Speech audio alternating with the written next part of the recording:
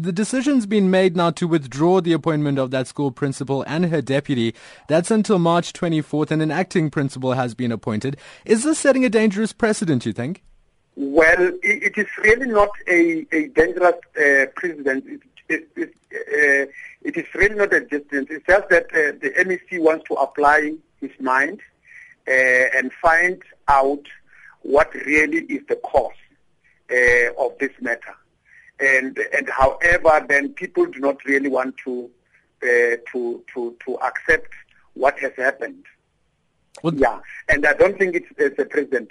But what we are saying as National Association of School Governing Bodies first is that we, with strongest term, condemn the type of racism that plays out in that school, where even the South Africans are saying we don't want other South Africans based on the color.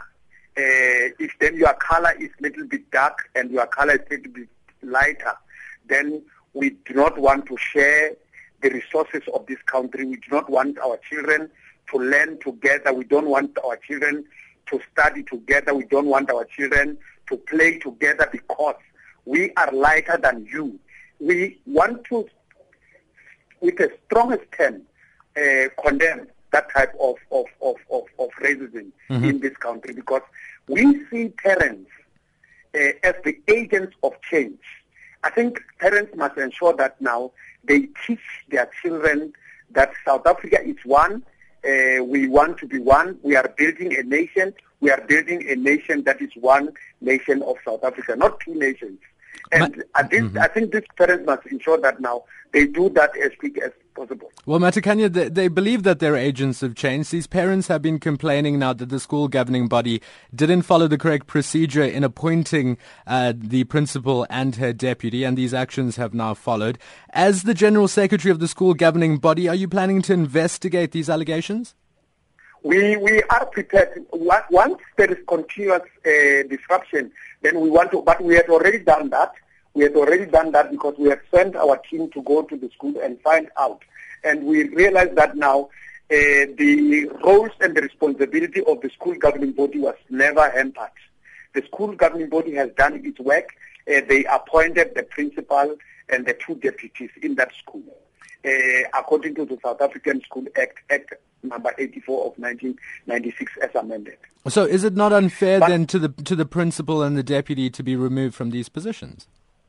Come again? Is it not then unfair to the principal and the deputy who've been removed from these positions, realizing that the school governing body had followed the correct procedure, as you say? No, they followed you see what happened in the school is that now the correct procedure had been followed. But thereafter, when the results are to be presented, there is a forum in that area called Davidsonville Committee Forum. Then did not really complain after the governing body has completed its work. But after that, when they had to pronounce the results, then they came up with other complaints to say now they are finance mismanagement, and that's why the complaint that came after the process has been completed.